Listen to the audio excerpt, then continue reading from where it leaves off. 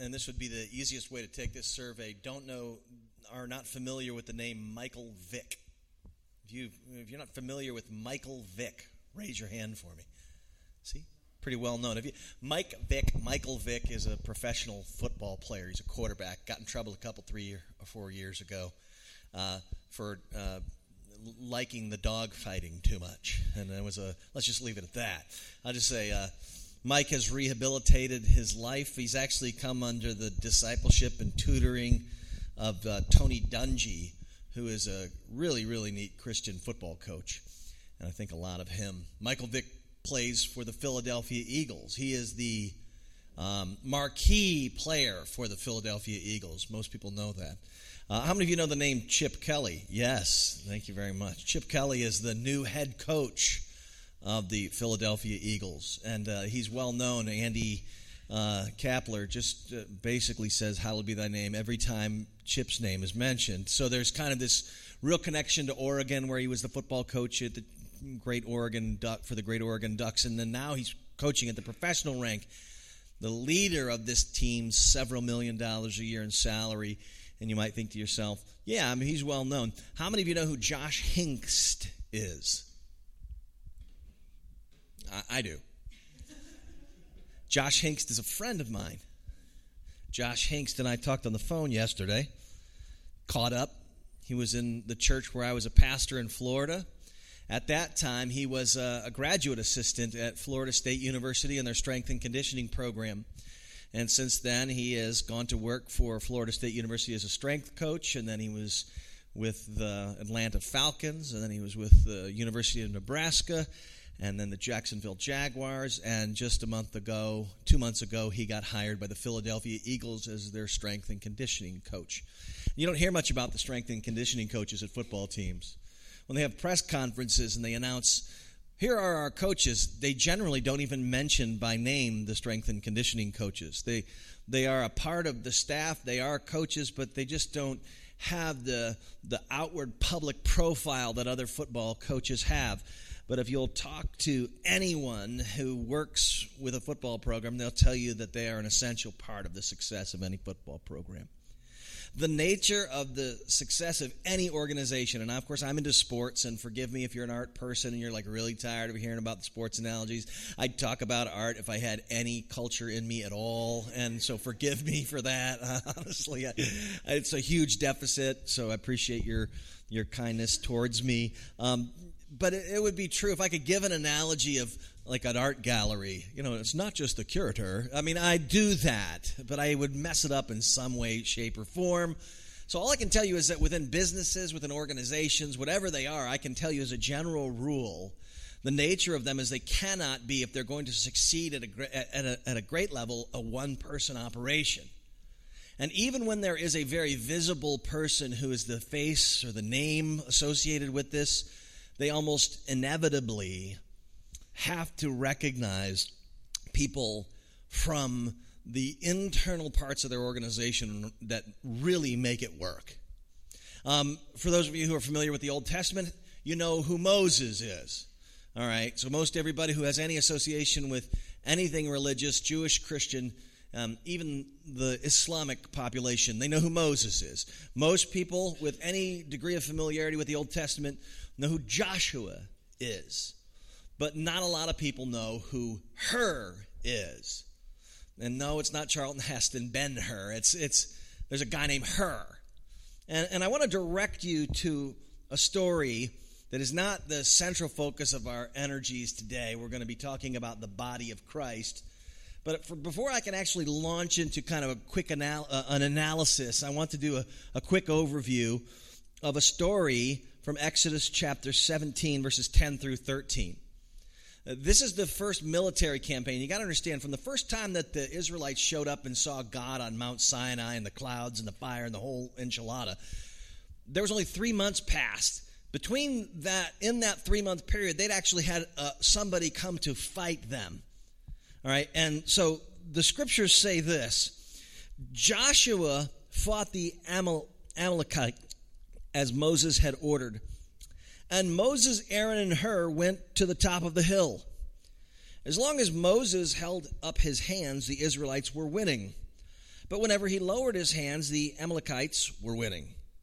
When Moses' hands grew tired, they took a stone and put it under him, and he sat on it.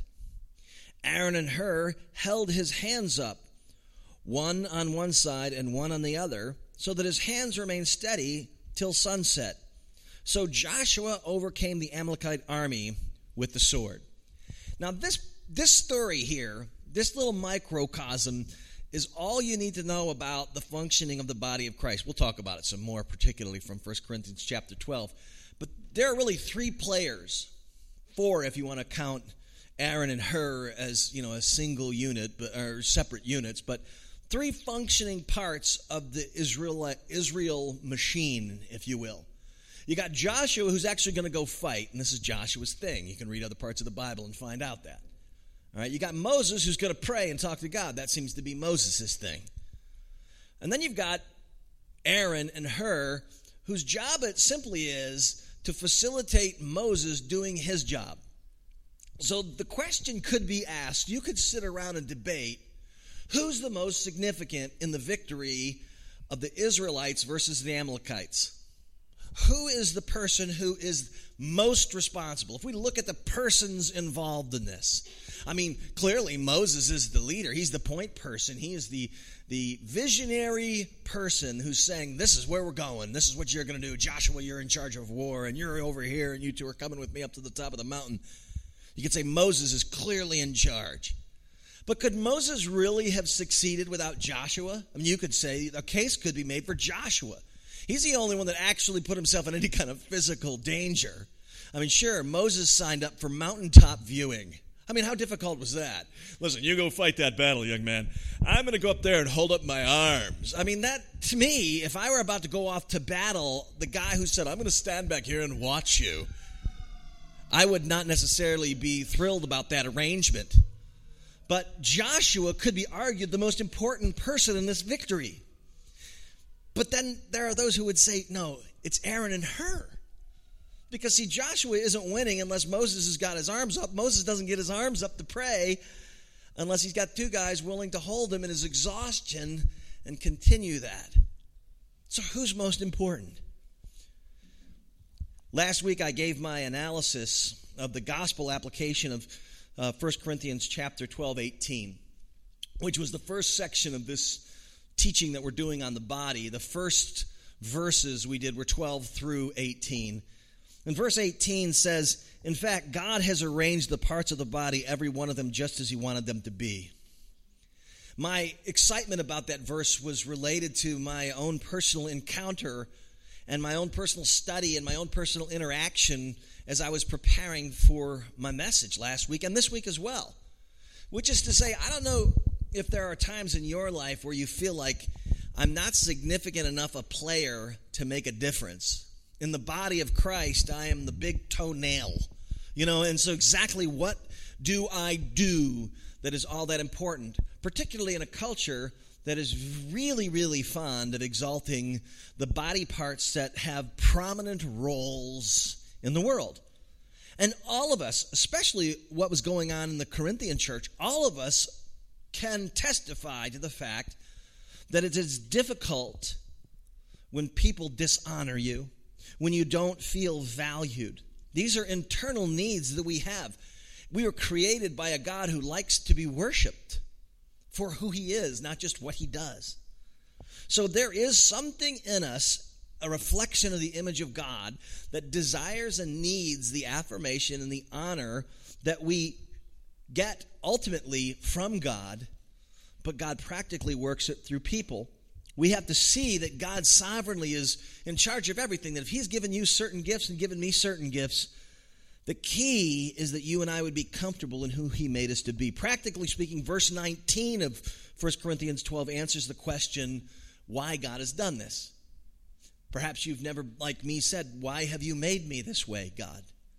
Why have you made me not a person who does this or not a person who does this? Why have you made me a person who has this capability? Verse 19 says, if they were all one part, where would the body be? The question that gets asked in verse 19 is really simple. God wants the body to be seen, not just one part. In other words, nothing God intends to do through human beings on this earth will take place through just one person. And that's because God is glorified when the focus is on him and not one single part of his body. It is part of our broken nature to want to be worshiped and want to be honored even above God, unfortunately. It is part of God's grace that he would prevent you and I from ever being in that kind of position. And he has arranged the parts of the body so that collectively he will be seen through us. Modern day missiologists refer to this as the incarnate church. This is how Christ is seen in our community. They literally look at us and they see, quote unquote, the body of Christ. We are what the culture who does not know Jesus, their exposure to who Jesus is directly connected to their perspective on the local church. And on a global scale, they can look at representations of the church and get really poisoned and terrible perspectives, erroneous perspectives on who Jesus is by virtue of what they're seeing in the interaction of the body of Christ. We are looking at the body this week. It's the third month where we're continuing to hammer home this notion of what our mission is as a church. We're a young church. We're still gathering together people who are saying, I want to be a part of this mission. I'm going to pray together to make this happen. I want to see the Lord work in all this. But it starts with us coming alive, revived in our enthusiasm for our relationship with God and his grace. And that's why we just bang the snot out of grace all the time. Because we think that real love for God is born of an understanding of God's love for us. Then we would think in our enthused state, we would then begin to reach the people who we work with, employees we have at our business, employers who pay us, people in our sphere of influence, family and friends. We would begin to share with them the reality of the truth that God likes them a whole lot more than they know and understand. This reaching out to friends is the second component of our ministry. And this month we're really kind of focusing in on that component of our ministry. We're saying we're going to be a part of renewing culture. And that means that collectively there are going to be times where we as a church actually do things together to attempt to see the community renewed in a particular way. It also means that individually, as parts of his body, we represent our body in the culture, bringing about new life and change, renewing things so that the gospel can be seen in them, so that people have hope to know that no matter where they are in their life, there's still an opportunity for God to come in and bring new life. We revive, we reach friends, we renew culture. In that, we're looking this month at the body. The first we had, you can hear the sermon, it'll be uploaded tomorrow from last week. The body is brain directed. Jesus is the head. And last week's sermon, we talked about everything from ecclesiology, how a church should be governed biblically, to the notions that we mentioned already, that we have to be secure in who he made us to be so that we can actually function in the body. We're today going to talk about how the body, the O of the word body, operates together. And any organization, and I wasn't always a pastor. I worked in radio for several years before that and worked as a sales representative for a courier service right out of college. And, like any of you, worked in part-time jobs at the lowest level of a company, whether it be washing dishes or sweeping the parking lot. I did all that when I was young, too. And any organization that wants to operate more efficiently or operate at a higher margin of success, they've got to ask some difficult questions. And one of the questions they have to ask is why people aren't performing at a high level.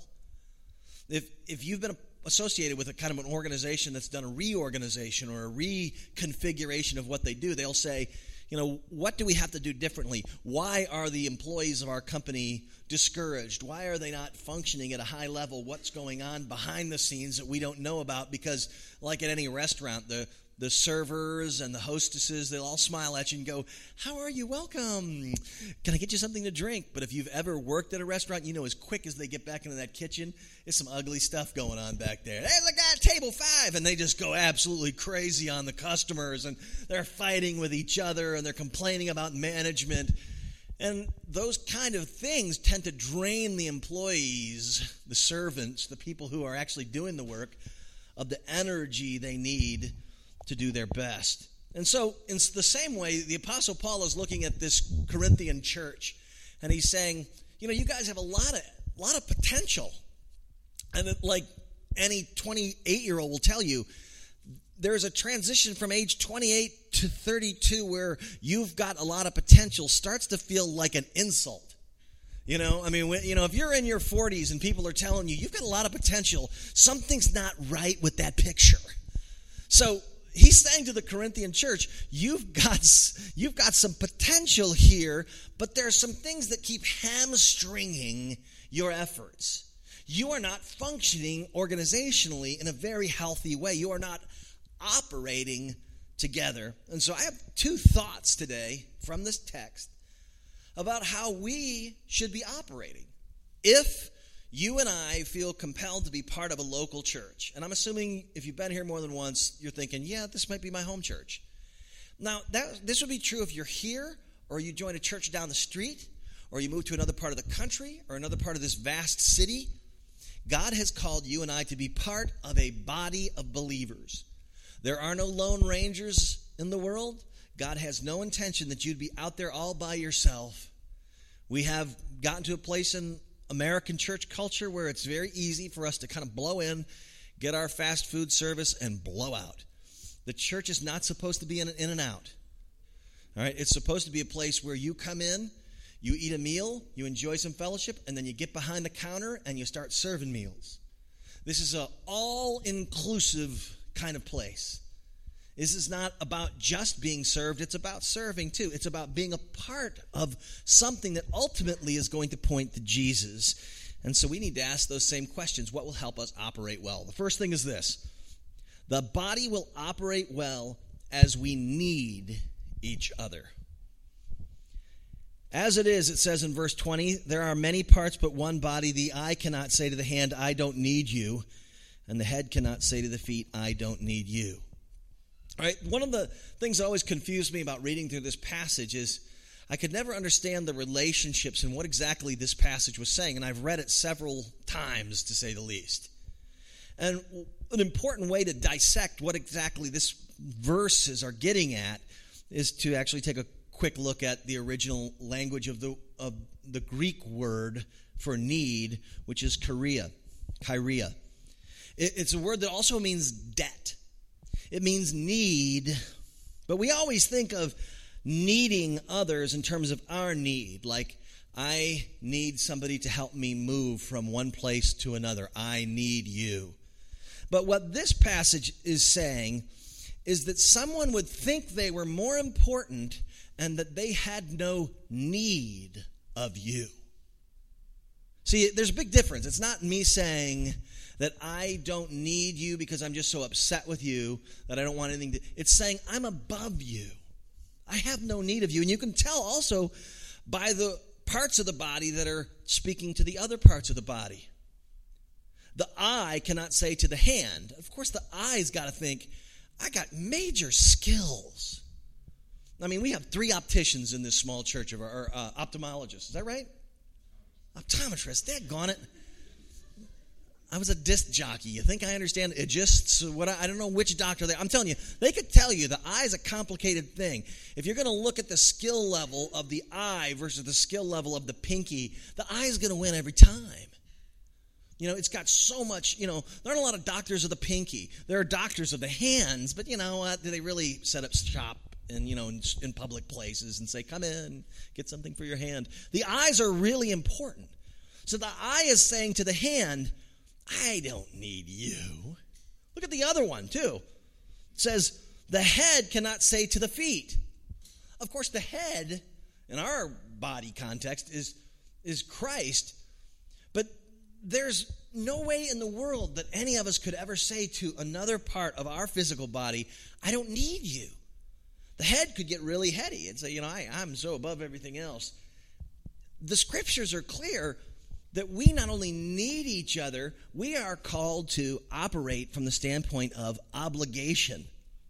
The body part speaking in this case might think itself more important or more significant, and it might say, I have no obligation, I have no need of you. And this is what was happening in the Corinthian church, and in that context, what would happen is people would begin discouraged and say, I don't want to be a part of this. I have been dishonored by the I. I have been dishonored by this prominent, important, cool-looking part of the body of Christ. And as a small part of the body of Christ, as a seemingly insignificant part of the body of Christ, I feel dishonored. And then they jump ship. Now, Jesus has set the greatest example for us in this in Philippians chapter 2, verses 1 through 5. Even though I don't have it on a slide and behind me, I would encourage you, if you have a Bible or you have a phone with a Bible on it, you can read along with me, because I want to read the first 5 verses of Philippians chapter 2. It is completely worth enjoying. So I'm going to read it slowly. This is Paul's teaching to the Philippian church.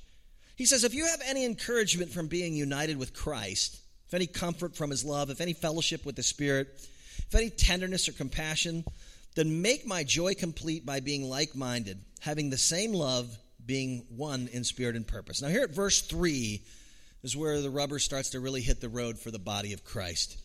Do nothing out of selfish ambition or vain conceit, but in humility consider others better than yourselves. Each of you should look not only to your own interests, but also to the interests of others. Your attitude should be the same as that of Christ Jesus. And this is the real issue, is that Jesus has given us the perfect example of somebody who deserved, who really did not have need of us. I mean, he literally could function just fine on his own. God is self-sufficient. He isn't up there crying, I need you. He loves us. He wants us. But he is completely self-sufficient as God, our Creator. Jesus, though he was worshipped by angels, though he was honored as the King of Kings and Lord of Lords long before he ever was risen from the dead, Jesus, the one through whom all things were created, humbled himself and gave attention to the least in culture, to the people that those in the world would think they are the marginalized, they are the scum of the earth. These are the people that are not the highly placed wealthy or the super uber intelligent religious. Jesus comes in and says, I'm going to give attention to the parts of my creation that are broken. The Psalms would say that a bruised reed God will not break. A smoldering wick he will not snuff out.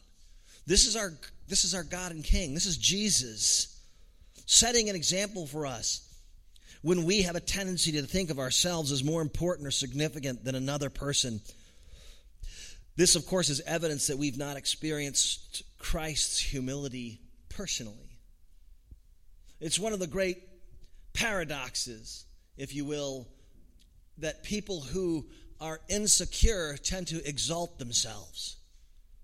That people who feel dishonored tend to push themselves into positions of honor and demand that you respect them. It is something akin to what Jesus said when he said, out of the abundance of the heart, the mouth speaks. If you ever meet somebody who's phenomenally insecure about a particular component of their life, you'll hear them talk about it a lot. So for you and I, when we cannot demonstrate a measure of humility, a recognition of somebody else's need of us, let alone our need for them, when we are incapable of truly humbling ourselves and saying, you are as important as I am, it is a demonstration of the fact that we don't really get the gospel, that Jesus loves us and that we are not worthy of that kind of love. That he is this exalted God and Savior, and he has humbled himself to our little corner of the world to love us. And that should create within us a sense of just overwhelming joy and humility that would say, there's nobody beneath me. Jesus has called you and I to serve others, to care for others. And it's called us to love one another and need each other, even if the need we have for each other is the need to serve someone else. Some of that comes very naturally in the context of community. And this past week, my daughter passed out after giving blood, and she was hurrying back to class, so she took a shortcut in between these two trailers on campus and passed out in between the trailers and dragged her face down a fence and clunked her head on the concrete. And so they call from the school, and my son actually is the one who called and said, I'm in the nurse's office with Holly. And I thought, this is interesting. My son called me before the school did, and I was so happy and proud of him that he'd come to her aid. That he had seen her being carted, bleeding from her face, and for the first time in his life skipped a class, not because he just didn't feel like it, but because there was a legitimate excuse for him to blow off the class he was going to go to, because he was concerned about his sister. It wasn't anything that was difficult for him to do. It wasn't anything that made him think, I really wanted to go to this class, or I had some friends I wanted to talk to, and now I have to go take care of my little sister. It's his sister. And the reason I know this is the case is because it wasn't months ago that Nick was going through a really, really difficult time. He didn't want to talk to his mother and I about it. We knew he was upset. And he said, I just want to talk to Holly about it. So the two of them go in his room and pray together and be together. And I'm like, wow, we're kind of out of this picture now, aren't we? And that's because they've developed a relationship. And in the context of that relationship, caring for each other, needing each other, goes both ways. They have recognized their need for one another. And in another way, I'll tell you that this is very symptomatic or picturesque of what it means for us to want to love and need each other. Is we need to know that we are loved by God. And as we're loved by God, we'll want to love each other. And so the first point I'd like to make, obviously, was that the body operates well as we need each other. But the second I would like to share with you this morning is the body operates well when we honor each other. On the contrary, those parts of the body that seem to be weaker are indispensable, and the parts that we think are less honorable we treat with special honor. The word here, honor, is used in other places in the New Testament as the word price, as in 1 Corinthians 6:20, that Jesus bought us with a price. And if you think about it, it makes sense. It means we assign value to things that we honor. So when we think about, I'm going to honor this person, it's to say, I've assigned them a value. They are so valuable to me that I will not dishonor them. One of the things I like to give as an example in our home is this. I won't tell you which of the two people in my family are late everywhere they go, but there are four of us. Two of us are anal retentively on time, and two of us are late everywhere we go. You can figure it out for yourself later, or ask Carolyn. All right. Now, when the two people that are chronically late get places on time, it's usually because they esteem the person on the waiting end of that time as honorable. So an employer that says, I need you to be here at this time will motivate them to get there on time. A significant other with whom they have great love and affection says, I need you to be here at this time. They'll be there on time. Other people say their husband or their I gave it away there, didn't I? Or their dad. If they say, hey, I'd like you here at 2, it's a really good possibility it'll be 2:15, 2:30, 2:45. I've kind of gotten used to that. All right? But I'm saying there is a sense in which when you and I say, I think this is really important, I place a really high value on this, I will be on time. That's usually the case with people, certainly in our family, with church. My family tends to not roll in here late because I work here, and that makes them a little uncomfortable. But that to say, you and I are in a place where We have already in our lives in so many places assigned honor to certain people and no honor to other people. That's just seemingly a natural part of life. When we talk about the body of Christ, we need to honor one another. We need to set a value on everybody. But in this verse, it seems to say the parts that we think are less honorable, we treat with special honor.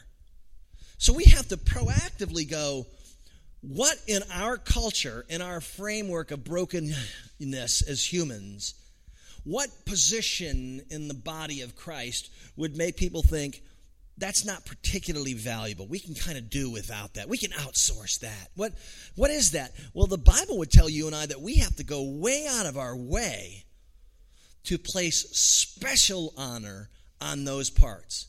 That we're called to pay special honor to the parts of the body that, quote unquote, seem to be weaker or we think are less honorable. And it's really important to watch the language there too, because it denotes not that they are weaker or they are less honorable. The emphasis is on the way we perceive them. Those parts of the body that seem to be weaker. And then in verse 23, and the parts of the body we think are less honorable. That doesn't mean that they are. It just means that we've been conditioned in our world and in our brokenness to think those things and to feel those things. Romans 12:10 says, be devoted to one another in brotherly love.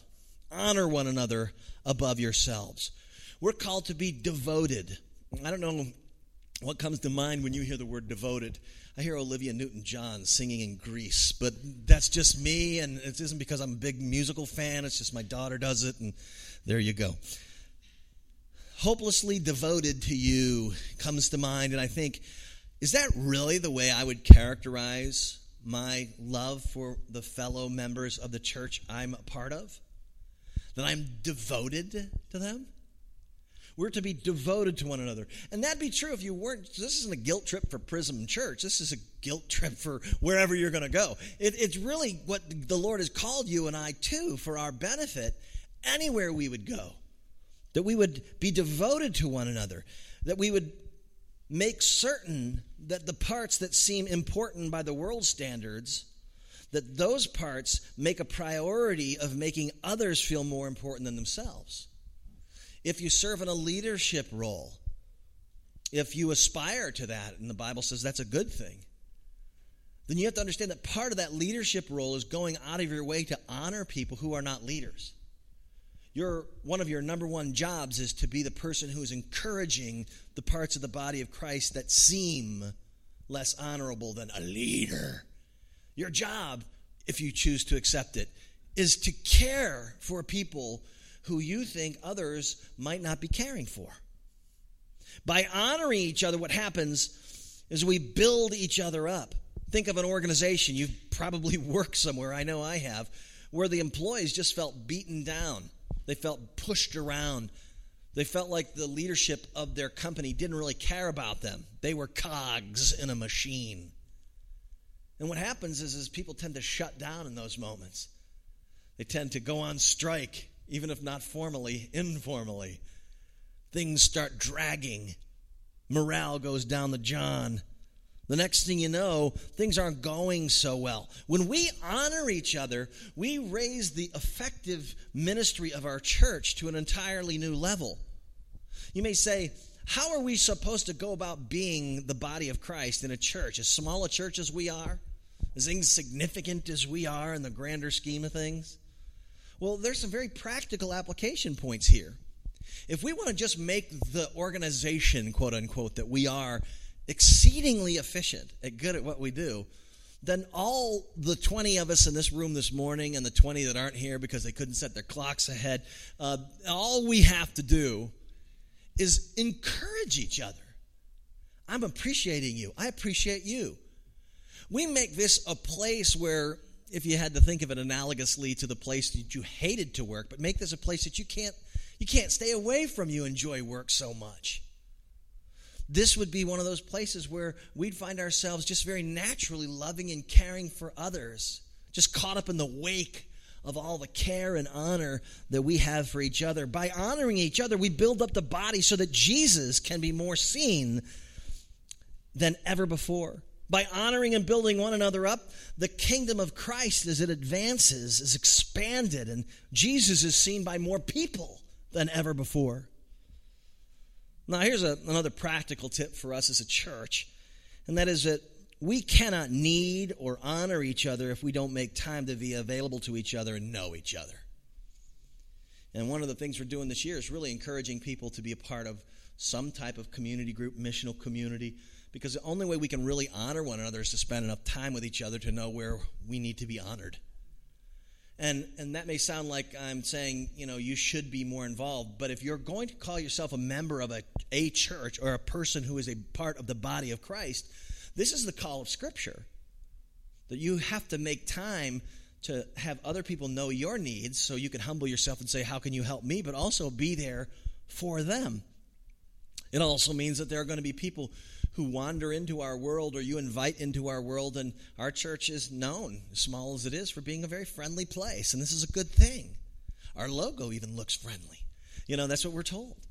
And it's to say we don't just do that because that's kind of cute. We're doing it because we really want people to see Jesus. Now, the gospel application of this whole message is that if we don't know the pleasure of our Father over us, if we don't comprehend His love in light of the price He paid for us, if we don't realize how incredibly honored we are by Him, that He would pay such an amazingly high ransom for somebody so undeserving, we have been honored and valued by Jesus like those New Testament accounts of His approach to the dregs of society. If you are humble and broken and Jesus is coming to you and He lifts you up, He has honored you. And in light of that, we are driven to honor others because we see His value on their lives. Even if you yourself say, I don't feel like I really like that person all that much. You have to be able to recognize that Jesus does. And because Jesus loves that person a lot, because Jesus puts a high price and a high value on that person, that you feel, because He's been so good to you, compelled to do the same. I'm going to get to do something at the end of this month that's very exciting for me. And this is a byproduct of 20 years lived in the South. And that is, at the end of this month, I am going to spend Friday and Saturday over in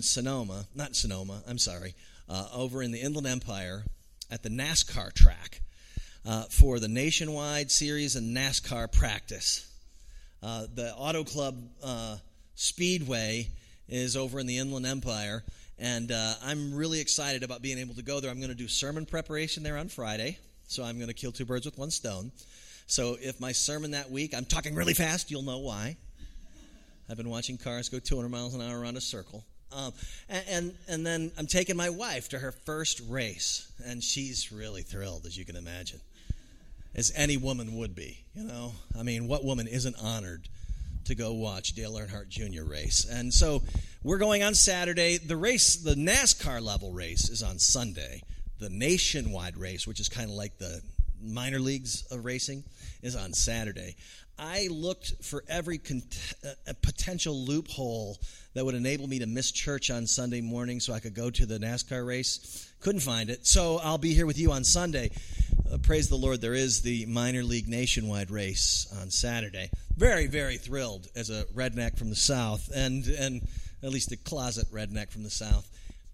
If you've ever watched a NASCAR race, and you Californians, I don't know why you haven't, it is entertaining at the deepest level. There is a moment when the victor wins, and in the victory circle, they begin to do something that is rather amazing. They begin to rattle off all the sponsors. It's like the Academy Awards for rednecks. You win, and then you thank everybody. So they actually cannot remember all this, and I won't go into why. They have a card, though, a cue card behind them, and they'll rattle off a dozen sponsors. See, they're really 200-mile-an-hour billboards. They have sponsorship all over them. And they don't refer to, for instance, Jeff Gordon's car is referred to as the number 24 DuPont Chevrolet. It's not just Jeff Gordon's car. You got to get the kick in there for DuPont.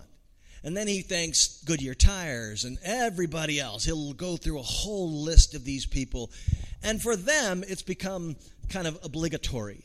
You don't find them really excited about thanking Fram oil filters or Goody's headache powder or any of the people that are stuck on little stickers all over their car.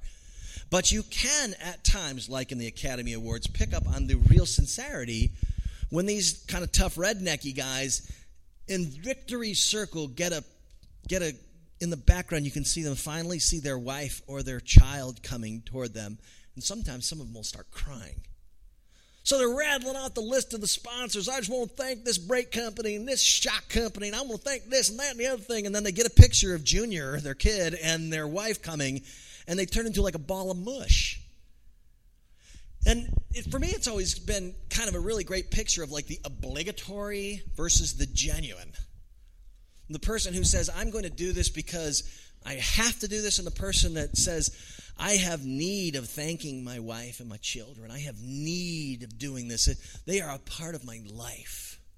This is supposed to be what a person who's experienced Jesus, genuinely experienced Jesus, experienced the love and compassion and care of Jesus, they're supposed to be able to reflect that same type of non-obligatory joy towards others. It's supposed to flow from us like my son's care for his sister.